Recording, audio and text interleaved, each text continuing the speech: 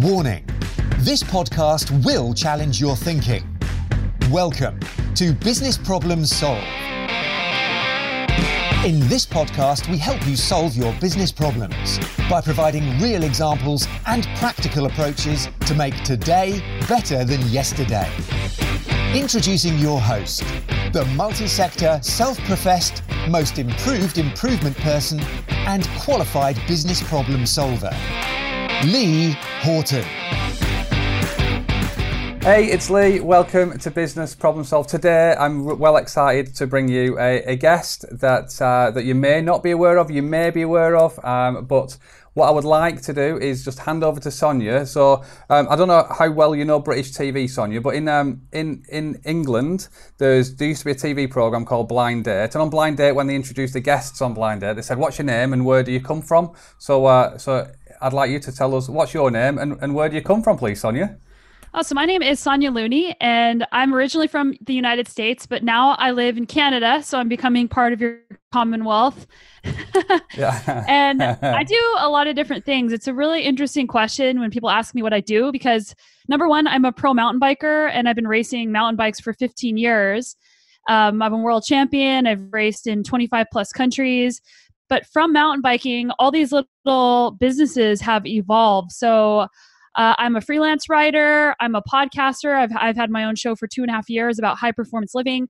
I started and own my own apparel brand. I'm also a keynote speaker. Wow. And I'm also working on my first book. So I definitely stay busy. Oh, wow. It might have been easier to ask you, what do you not do? Relax. Yeah. So that's a wide, varied number of activities. How did you get to sit in that seat today? And how did you how did you join all of these things together? Where did it all begin? And how did you get to doing all of those random things? Or are they all connected? Well, it's pretty interesting. If you looked at my background, you would never guess, and I would never guess that I would be where I am today.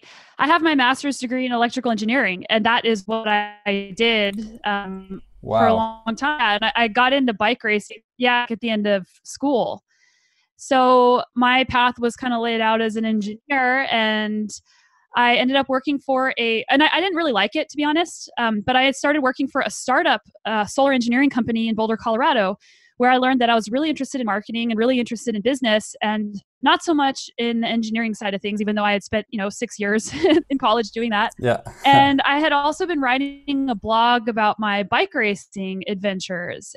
And so writing was something that I've always loved, and I was just doing it for fun. And a team I got on gave me this backpack. Like you're as a sponsored athlete, you get products and you get sometimes you get money if you're lucky. Yeah. But I wrote a review of this backpack on my website, and it sent so much traffic to this company's website, and people were making purchases. This was like in 2007, 2008. That the company contacted me, and they put me on their European team, and eventually they offered me a job as national sales and marketing manager. And they were also a small business. So that was a pretty large pivot from, being an engineer at a startup to changing over and being national sales and marketing manager. And I think the important takeaway for the audience here is that people could say to me, well, you had no qualification. You'd never taken a marketing class in your life. Like, your background was in engineering, so you should say no, because how are you going to do this job? But being willing to figure it out as you go and just saying, I'm going to do it and I'm just going to figure it out, I think is really key. So that's what I did. And that enabled me to travel around the United States and help build this brand. So I learned about building a brand at this time. And meanwhile, I was, racing more and more, and the online landscape was evolving. Like, I was a blogger. I started pitching my stories to magazines. So I became a features writer for a bunch of different magazines and doing social media. And I was on that team and working that job for about 5 years. And then I had sponsors approaching me wanting to give me like money. And I thought, okay, like, this is pretty cool, because most pro mountain bikers don't make any money. And so now people wanted to pay me, but I had to make another pivot. I had to quit my job, and I had to quit my team to go on my own and write all my own proposals, negotiate every single contract, all the money, like do everything on my own. And I did have to quit my job to do that. So that was a big, it was like a risk, but it felt like something that I really had to do. And it was, again, one of those things where I had to just believe that I could figure it out as I went. So I did that was like another 5 years ago or so. And all of these things just kind of started evolving. The writing kind of just became more and more. And I did that just by pitching. When I was traveling around the United States, I also I really love helping people. So I started my own mentorship speaking series. So every time I would go somewhere, I would book a venue and I do it for free. And people could just come ask me questions and I could just be a mentor for people who are interested in cycling. But that always evolved into more of people just wanted to hear life lessons, because I've done all these crazy races. I've raced in Nepal and Sri Lanka and Haiti and Africa, Sahara Desert. So people wanted to hear about that. And that sort of just started evolving into more motivational speaking. And that's what people wanted from me. So I put a speaker tab on my website, and then I started getting contacted by conferences that wanted to pay me to come speak at their conferences. And then I thought, well, maybe I'll just do a TED Talk too. So I applied to do a TED Talk and I got accepted. So I got to do a TED Talk. And so the speaking kind of birthed the podcast, which I've been doing for 2.5 years. And then long story long, last portion is the starting of the apparel brand. So I have been doing lots of co-branded products with my sponsors, where I got to create the design and then they would deal with making the product, selling the product, all of those things. But I was basically just kind of giving my designs away. And I realized, wow, people actually like my designs. So maybe I'll just start my own business and see what happens with that. So that's been about 1.5 years, and it's been really fun to do that. And the brand is called Moxie and Grit. So that's kind of how I got to where I am in a rapid fire. Yeah. Wow. What do you want to be when you grow up? I don't know. Yeah. It's a really exciting journey, and it could there's all sorts of different pivots that you could make based on everything that you're doing now, isn't there?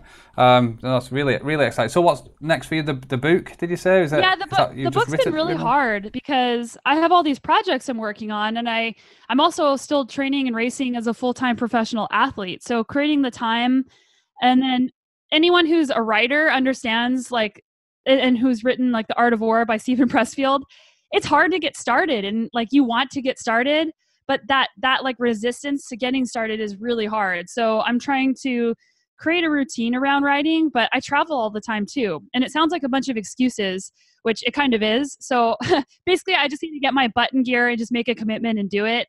But yeah, I'm excited about that. It was what's the subject for the book? It's about mental toughness. Oh wow, okay, good. So is it your journey? Is it some of the tales and the stories from your journey? Yeah, it's basically a lot of the things that I speak about. I think it's important when you're starting a business or growing your business to think okay, there's things that I think are important, but what is my purpose here? What do people want from me? And you can really see that by looking at the questions people ask you, or why people are reaching out or following you, and then giving the people what they want, because that's why they're there. Yeah, no, okay, fantastic. When's the book out? I have no idea.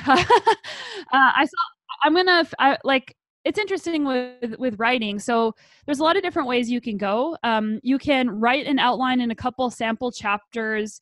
You can self-publish. You can find a literary agent who's going to shop your book around for you, and then get a book advance and then finish the book. For me, my process, I've had publishers reach out to me, but I think for my process, it's better for me to just write the entire book and then deal with it afterwards, because I feel like the pressure of a publisher or a deadline, maybe I need that to get in gear to get this thing done, who knows? But I feel like I don't want my creative process to be altered by somebody else's rules. Yeah, okay, no, fantastic. So you've got a whole host of things that you do. So athlete, world champion, podcaster, speaker, writer, content creator, and business owner as well. What do you do best? Oh, that's a good question. I would say that the bike racing, I've been doing that a long time, and definitely hold a spot in the top of the world for being an endurance racer.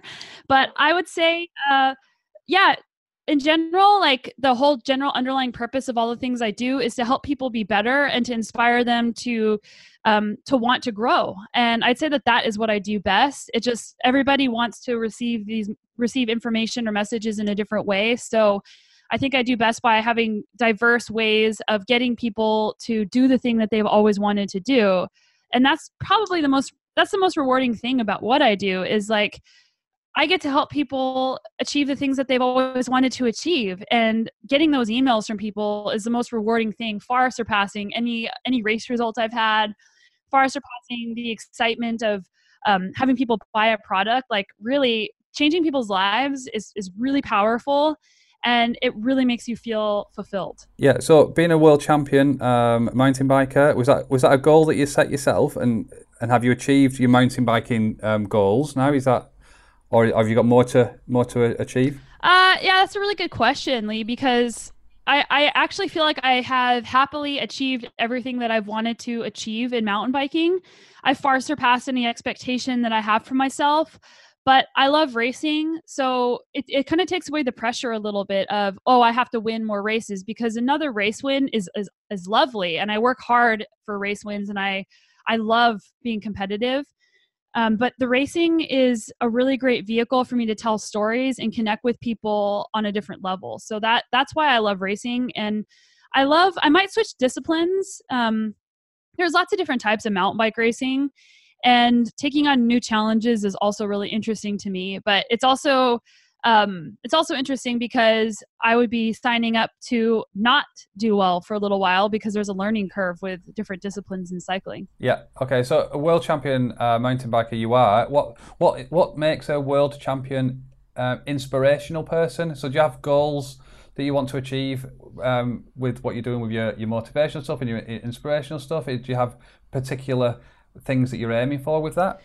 Number of people touched or whatever it is? Yes and no. I've been a big goal setter my whole life, and I found that recently, if I put a goal or a number on something, like, oh, I want to be, this many podcast downloads or this many followers on Facebook, that can be a real source of unhappiness, because some of that you have control over, but a lot of it you don't have control over. So I actually set process-oriented goals instead of numerical outcome goals, because a lot of times we're really unhappy if we don't meet those goals.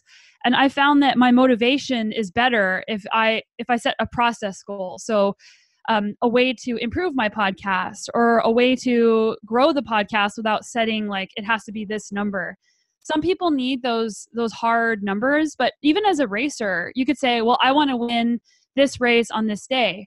But there's a lot of other variables. Like, you can only control your own effort and your own preparation. And sometimes there's people that are just better than you, and you don't win. And like, that's okay too. But it's hard to come to terms with that sometimes. So really focusing on your own efforts and actions, and being your best that you can be, and working on growth instead of just trying to say, I'm going to be X. I think that contributes to longevity in a lot of things too. Yeah. So is your definition of success to get better, rather than achieve, to get better at something, whatever it be, or rather than achieving a set metric? Is that what I've understood from what you've just said? Yes. And actually my TED Talk was about how to define success. And I did that I wish I could redo my TED Talk, because I think it's a really good TED Talk, but my speaking has improved so much that I always want to just go back and improve that. But yeah, I said success is doing my best and putting myself out there and taking risks and going for the thing that's a big, scary dream, and seeing what happens. Because again, you can't control the outcome, but you can control like signing up for something or giving something a try. And those things are what change your life, not the outcome of what happened. Yeah. When you've given your TED Talk and you spoke about what success is, have you had an emotive story that's kind of got you to really resonate with that for you personally? You mean the content of my TED Talk? Yeah. So the when you've defined what success is and it's about getting better, have you had a story that you've linked to that? So, because one thing that I like to have a chat about is about words aren't as powerful as pictures, and pictures aren't as powerful as emotions. So, for you to get your point across in a TED Talk, did you have an emotive story that's kind of that resonated with the audience, that was about your definition of success? Definitely. So my TED Talk was about going to Nepal and taking on a 10-day mountain bike stage race in the Himalaya, and it's the highest altitude mountain bike race in the world, topping out at 17,769 feet. And no woman had ever done it. Like no woman had ever finished. There had been people who have attempted and no woman had ever finished this race. So at that time, you know, I think this was in, gosh, like maybe 2011, whenever I first went. And at that time, I was pretty new to endurance racing. I had been doing like shorter races and I hadn't really done any like crazy travel. And going to Nepal is really different from here. And it's to date, it's still my favorite country that I've ever traveled to. So it was way outside my comfort zone, and taking on a race of that magnitude, like it's really remote. Like if something happens to you out there, like there's no one there who's going to rescue you. There's no car that you could climb into. Like you have to be 100% self-sufficient. And even if you get sick, like if something happens, you have to go back by yourself to Kathmandu and figure it out. So that was pretty scary. And also the altitude sickness part. Altitude sickness can affect anybody. Like even people who have climbed Everest could go back to Everest the next year and get altitude sickness because it's really, we don't really understand it very well, but it could kill you. So I was worried about that. And what ended up happening, so my goal obviously was to finish this race and be the first woman to do it.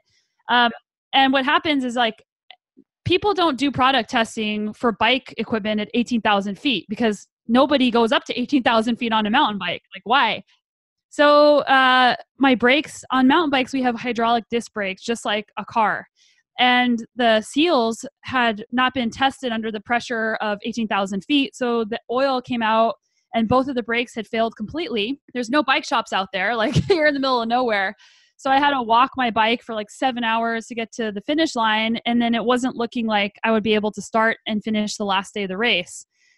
So yeah, I don't know what came over me at this time, but I started crying and I was like really mad and it was really like really raw and really vulnerable. But I pulled out my camera and took a video of myself, and that's in my TED Talk. So it's in that moment where I had to say, okay, like my goal was this, but to finish, but what is success to me? Like I've come so far, just even showing up to this thing and getting to day 9.5. Like I've already grown so much. Like my confidence is really different. My worldview is really different. So that is a success. And even though it didn't turn out how I was hoping, it was a success. And then the funny thing that happened was, well, it's not funny for my friend, but my friend was at the race and he got really sick and his bike was carried down from 18,000 feet and he had one working brake on his bike. So I was able to actually take his brake, put it on my bike and finish the next day. So I actually was the first woman to finish the race. And then I went back the next year and did it again because I wanted to, make sure that wasn't a fluke and to see what the experience was like whenever you have previous experience. Because whenever you are doing a new challenge, it's really scary the first time. But whenever you do it again, having that previous experience to fall back on makes it seem not as big of a deal. And that's the important thing about taking on lots of new challenges, because you start taking on more and more because confidence comes from little steps of seeing what you're capable of and realizing that, hey, like I can actually do a little bit more. I just have to be willing to put myself out there and try. Yeah. So so confidence and kind of, are you saying like overcoming fear as well as like taking little steps? Is that what? Is that? Yeah. Yeah. Okay. And like people ask us a lot about mountain biking because they'll see people like riding off cliffs or going down like these crazy rock faces. And people say like, well, especially, more beginner mountain bikers, they say, well, how do I like get better? And you don't just go right off the cliff. Like you ride off something that's like that you're 90% comfortable with. And then your comfort zone expands. And then you work up to the big things. And it's like that with anything. You start working up to the bigger things by taking on smaller things and building up your pyramid as to what you can do. Yeah. How do you stay motivated? I think that motivation is deeply linked to purpose and having a strong sense of purpose and why you're doing something, especially a purpose greater than yourself. That helps with longevity, but it's if you have a purpose that is linked to yourself, it's okay. Like I think that there's a journey. Like whenever I was a new pro, I wanted to prove to people that I was good enough and that I wanted people to like me.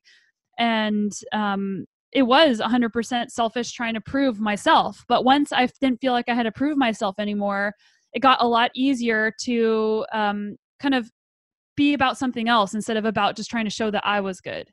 And I think that's part of a lot of people's journey, especially because, man, with the way that the world is now, like we're always comparing ourselves, and comparison is it could be helpful, but it could also be the root of a lot of unhappiness. So if you can get comfortable in your own skin as much as possible, and that's life's work. Like you're never going to all of a sudden be like, oh, I'm good now. But like getting comfortable with who you are and then trying to just extend that beyond yourself, I think that helps you stay motivated. Yeah, wow. So this podcast is called Business Problem Solve. What do you think is the number one what do you think is the number one problem in business that needs solving at the minute? I think that there's two things. The first thing is getting started. I'm super stoked when people reach out to me and they say, how do I get started on a podcast, or how do I start my own apparel business? And getting started can be really paralyzing. And there's so many options. You don't know which one to choose, or like, what if this doesn't work out? Or what if I invest all this money? And like the getting started part is hard. So making a small commitment, and also telling yourself like, hey, I don't have to do this forever. If I start down this path and I don't like it, I can always go back, or I can do something different. So creating an environment and also like reaching out to people so that you can get started is really key. And also realizing that whenever you get started down a path, the path is going to change. So it might not actually look the way that you thought it was going to look, but it's going to look different, and that's okay too. The second problem, and this is kind of something I'm personally learning about now, is scaling your business, because there comes a time where it can't be just you anymore. Like you physically and literally cannot do it all, and you have to start hiring people, and that requires like not paying yourself as much because you need to reinvest back in your business. So knowing like, how much do I reinvest, and understanding like, how do I build a team, and what characteristics should I look for whenever I'm hiring people, and how do I delegate tasks, and how do I explain what I want? That's a challenge. And I feel like in a lot of business masterminds, the scaling of a business is not talked about enough, and it's hard. It's not an easy thing. Yeah. So you offer a lot of advice. You support a lot of people. But what's the worst advice you've been given? To quit. Yeah.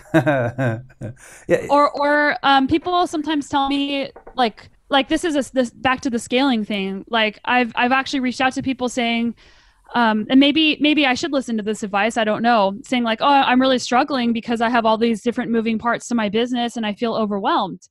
Well, people say, well, maybe you should just focus on doing less. Like don't do as many different little projects. Like focus on one or two projects. But I actually don't agree with that. I think that is the crux of scaling. Like whenever you have a lot of different things happening, no matter what your business is, there is a point where you need to hire people. So I think the advice should have been, you either need to do less or you need to hire people and reinvest big time back in your business. So yeah, don't quit, but just try and figure out like how to scale. But if you hate it, or it's not working out and you don't like it, or you think that this is a dead end, it is okay to quit. Got you. Okay, no, perfect. Thank you. So I've spoken to a number of people over the last few weeks at the place I work, in the contract I'm on, and also a couple of guests on the podcast as well about the power of that little voice in your head, and how it sometimes can help you and sometimes can hinder you. Do you talk about the self-talk and the importance of that voice in your head, and how has that helped you or hindered you in becoming a world champion and all of these different things that you're on with at the minute? I think the interesting thing is that there's multiple voices in our heads. Okay. There's the self-critical voice that tells you you're not good enough, or this is stupid, or that starts taking a situation and then blowing it up into this negative, ruminating thing that you can't stop thinking about. There's also the voice in your head that tells you, keep going. So it's like, what voice are you going to listen to? And this is a great time to tell this parable, and I'm probably going to butcher it a little bit, but it's a Cherokee parable about two wolves. And there's a grandfather sitting around a campfire with his son. And the grandfather says, grandson, there's two wolves in our lives. One wolf is the bad wolf. It's negativity, greed, jealousy, resentment, all the bad things. The other wolf is the good wolf. It's positivity, it's inclusiveness, it's generosity, and each wolf is fighting and fighting in your head. And the grandson says, well, which wolf wins, Grandpa? And the grandpa says, whichever wolf you feed. So I think it's important to really be aware of what voice you're listening to. And I think that mindfulness and meditation is really an important way to start discerning what are the voices in my head telling me, and what are the stories I'm telling myself, because there's a space between thoughts and reaction, and our thoughts and perceptions are what create our reality. So if you're allowing yourself to listen to the negative voice inside your head all the time, it's going to create this different reality. So spending time trying to reframe, like, you don't have to be like falsely positive, but just being aware and accepting that the negative emotions are there, but not having to like let them take you for a ride, I think is really key. Yeah. Okay. What's the biggest challenge that you've had? Is it the story that you told before on the bike? Is that the biggest challenge you've had? No, the biggest challenge I've had is burnout. I tend to be, I'm sure your listeners can relate. I tend to be a go-getter, and I have a lot of energy, and I just want to do everything and say yes to everything. And I've tried to do everything. And that results in you not producing as good of work. I would say last year was my worst year I had of burnout, and I've learned a lot from it. But when you're burned out, you actually don't like what you're doing anymore. And it's realizing the difference between like, should I quit or am I just burned out? And also you get sick a lot, you're exhausted. Like, I think rest is important for your brain.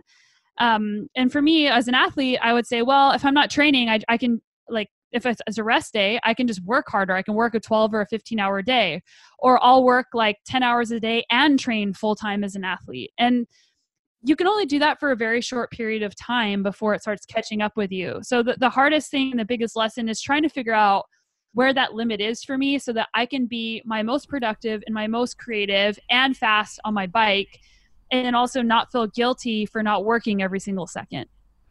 And do you know the different times of the day that you are the most productive, or is it different every day dependent upon what you're doing? It really is dependent. I think this is an easier question to solve if you're not a full-time athlete, because training and racing, especially internationally, takes a toll on your body. So like I when I'm in a good training season, I'm training like 15 hours a week or so. And it's not just like just going out and chilling. It's like structured interval training. It's going to races on the weekend or traveling across the world to like a 7-day or a 10-day race and putting it all out on the line. So when you get home, you're exhausted. So I don't really have a time of day where I'm most productive, but I just try and then like, where do you put your energy? Do you go out? So like on days I have key workouts, if I'm feeling really good and energetic, I put that energy into my workout so that I can have the best training possible. But that might mean that my creativity or my productivity suffers a little bit for work-related projects. But most pro athletes don't try to do all the things that I'm doing. They try and have different seasons in their life where they're going to be a pro athlete and then one day they're going to do something else. But I'm a lifelong athlete. Like, I'm not planning, I've been racing 15 years. I'm not planning on retiring anytime soon. So it's finding the right intentional imbalance in the different times of year where I'm going to be really focused on being a pro athlete at this time of year. And I'm going to be really focused on growing my business on this time of year. And again, hiring somebody or a couple of people has been massively helpful because it helps the business keep growing and running whenever I really want to focus on training. Do you have any time for Sonia yourself, or is it because you've got such a passion in this that this is actually time for yourself as well? Does that make sense? Yeah, I'd say that all of this is Sonia time. I'm very happy whenever I'm working or learning or riding my bike. Like those things, I'm fortunate that all those things, as long as I'm not doing it way too much, are what make me really happy. And back to the burnout example, like I'm so fortunate that I get to do my passion for work. But say you're passionate about chocolate cake and you love chocolate cake and you're like, sweet, I'm just going to eat all this chocolate cake. I'm going to eat 10 chocolate cakes today. Well, there's a certain point where the chocolate cake isn't going to be good anymore and it's going to make you sick. So too much of a good thing, too much passion is actually not a good thing. So it's learning how to be just more aware of what your passion is costing you. And for those interested, there's a great book called The Passion Paradox by Brad Stulberg and Steve Magnus that talks specifically about this. And there's research about passion and how to manage your passion. Okay, fantastic. No, that's good. Thank you for that. So if people wanted to find out more about Sonia, where could they go? You mentioned you've got a podcast. What was the podcast called? The podcast is called The Sonia Looney Show, and it's about how to live a high-performance life. My website is the best place to go. It's sonialooney.com. You can find Moxie and Grit there. I also eat and promote plant-based nutrition and healthy habits. You can find that stuff on there. You can find my Instagram, which is Sonia Looney and the number 1. I'm pretty easy to find online. So thanks to the listeners. And if you heard something here that you have a question about, feel free to reach out. I answer every single email I get. So I love it. Oh, fantastic. So I've got a question. What's plant-based nutrition? Plant-based means I don't eat meat, dairy, or eggs. And I watched a documentary about 7 years ago called Forks Over Knives. And it was about just how a lot of the diseases people die from, cancer, heart disease, type 2 diabetes, or even some of the brain diseases like Alzheimer's, like some of these can be prevented, and most of these things can be prevented with diet alone. So like you don't have to get old and decrepit and die like this painful death. A lot of people say, I don't want to get old because it looks awful, but it doesn't have to be that way. So basically, like, if you already have a disease, the protocol is different. But if you just want to be healthier and live longer and feel better, just eat more plants and you'll feel better. And it's up to you, like what extreme you want to take that to, or like what length you want to take it to. I was afraid when I changed my diet about 6 years ago, because I was a professional athlete. Like, what if I don't get enough protein? What if I, become malnourished? Like, this is my job.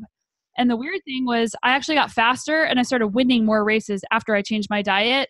And I've been the healthiest I've ever been in the last 6 years. So I love it. And I've just heard so many success stories from people, and also people who have like been on high blood pressure medication or have had like end stage heart disease and were sent away basically to die. And they changed their diet and they didn't have to take pills anymore. Like their life was prolonged by like decades. So it's cool stuff. So if you're interested, there's a lot of information now about plant-based nutrition. And if you're not interested, just eat some more plants and you'll feel good. Yeah. So just on that one, what's your favorite plant? Oh man, that is a really tough question. It depends on the day. I thought I'd save the best question for last. Well, right now I'm actually really into fruit because it's summer, and I live in the Okanagan in Canada, where it's the growing region. It's like the Napa Valley of California, but it's in Canada. So we have like fresh cherries and fresh peaches and wineries and all kinds of stuff. So I'd say right now, some of the fresh fruits, but I love mushrooms. And I love, I love broccoli. I know that sounds crazy, but I love broccoli. Okay. So when you say plant, but it's fruit and veg, is that? Fruit, veg, whole grains, beans, nuts, like, basically, there's a lot you can eat. Just basically, you don't eat eggs and you don't eat meat and you don't eat dairy. You can eat tofu, you can eat tempeh. There's like tons of plant-based options out there that are made of wheat or soy protein or beans. There's a lot of options. Like it's pretty awesome, and the food is really good. Yeah, and you're really quite passionate about it as well, aren't you? Is that because of the results that you've had from it? Is that what's driven this passion? Yeah, for sure. And again, like people just ask. Like I actually ate that way for 4 years before I even told anybody how I was eating, because I didn't want people to be like, oh God, like a vegan, because that's how I felt about it at first. So yeah, I started talking about it a couple years ago, and most people want to be healthier. And I think the important thing to say is like, look, you don't have to give up meat, dairy, eggs, fish. Like you don't have to give that up 100%, but if you just eat less of that, it's going to be better. I actually self-published and wrote my own cookbook this year, so that's on my website as well. But it's just like easy, delicious meals, and a lot of people that buy it don't eat plant-based. And I have a Plant Power Tribe Facebook group as well, and it's free, and there's like 1,600 plus members in there, and not all those people are plant-based either. It's just like most people just want to like find healthier meals to eat so that they feel better, and just helping people feel better is really cool to be somebody that can help. Yeah, fantastic.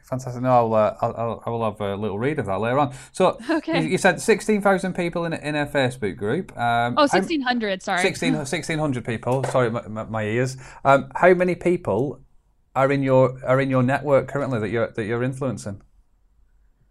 Oh, that's a good question. I'd say collectively across everything, probably over 100,000 people. Yeah, it's pretty awesome. I mean, it's taken a long time to build up to this, and as I mentioned, like, it started with blogging back in the day. Like, I started a blog back when I was an engineer, when I had to HTML code the website myself.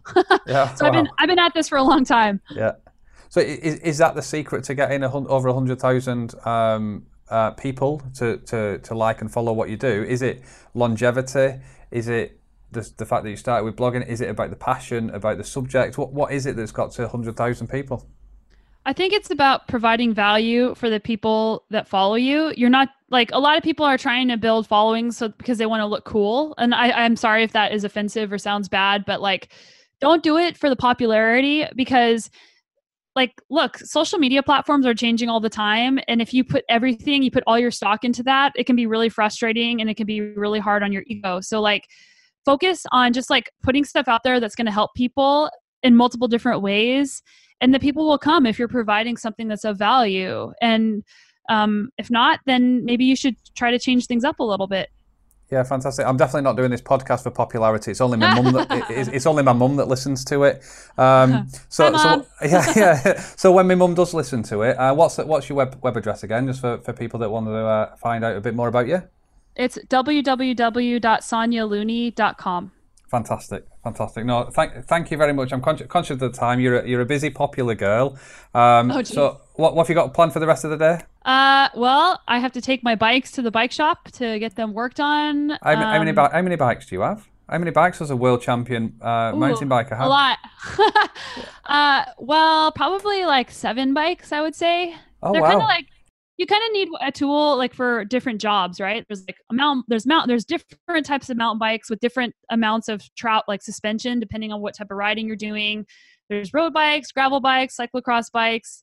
The joke in the cycling world is you need N+1 bikes. Yeah. You've got more bikes than I've got shoes. There you go. Yeah. Wow. I have like some writing to do today, and I got some work to do with my Moxie and Grit brand. I kind of do a little bit of everything every day, which definitely keeps me entertained. Like, no day is the same. No, I was going to ask you earlier on what is a typical day, but then I thought when you started with all of the things that you do, I don't think there is a typical day, is there?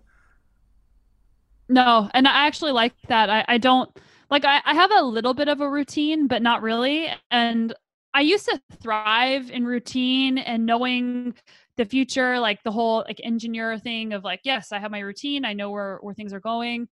But I've realized that for me, like, that now that doesn't work for me anymore. Like, I don't like having everything like planned out for me. I like trying to figure it out as I go and having the room to grow and change. And if I want to work on something different, then I can. And that's an awesome thing about being your own boss, is that you get to choose what you want to work on.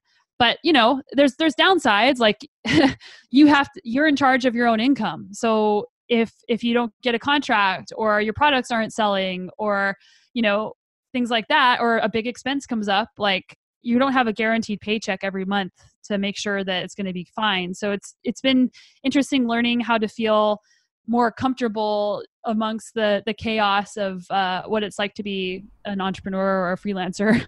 Yeah, no, I understand that completely. No, so like I said, I am conscious of the time. You've got bikes to get to the bike shop. You've got 17 other jobs to get to today as well. So I will not ask you any more questions, but I just wanted to say thank you very much again for your time. That's been it's been amazing to understand a little bit more about you, how people can follow you, and a little bit of an insight into the life of and times of Sonia Looney. So much appreciated. Have an amazing rest of your day, and hopefully I get the chance to speak to you again. Yeah, thanks so much for having me on the show, and thanks to the listeners, and good luck with your podcast. This is awesome, and I really enjoyed being a guest. Cheers. Thanks very much, Sonia. Look after yourself. Okay. Thanks for listening to Business Problems Solved. You can contact Lee on LinkedIn, Facebook, Instagram, or Twitter by searching for Lee Horton, the Business Problem Solver. or via visiting www.leehorton.com for more content and to solve your business problems. And remember, saying you know how to do it is not doing it.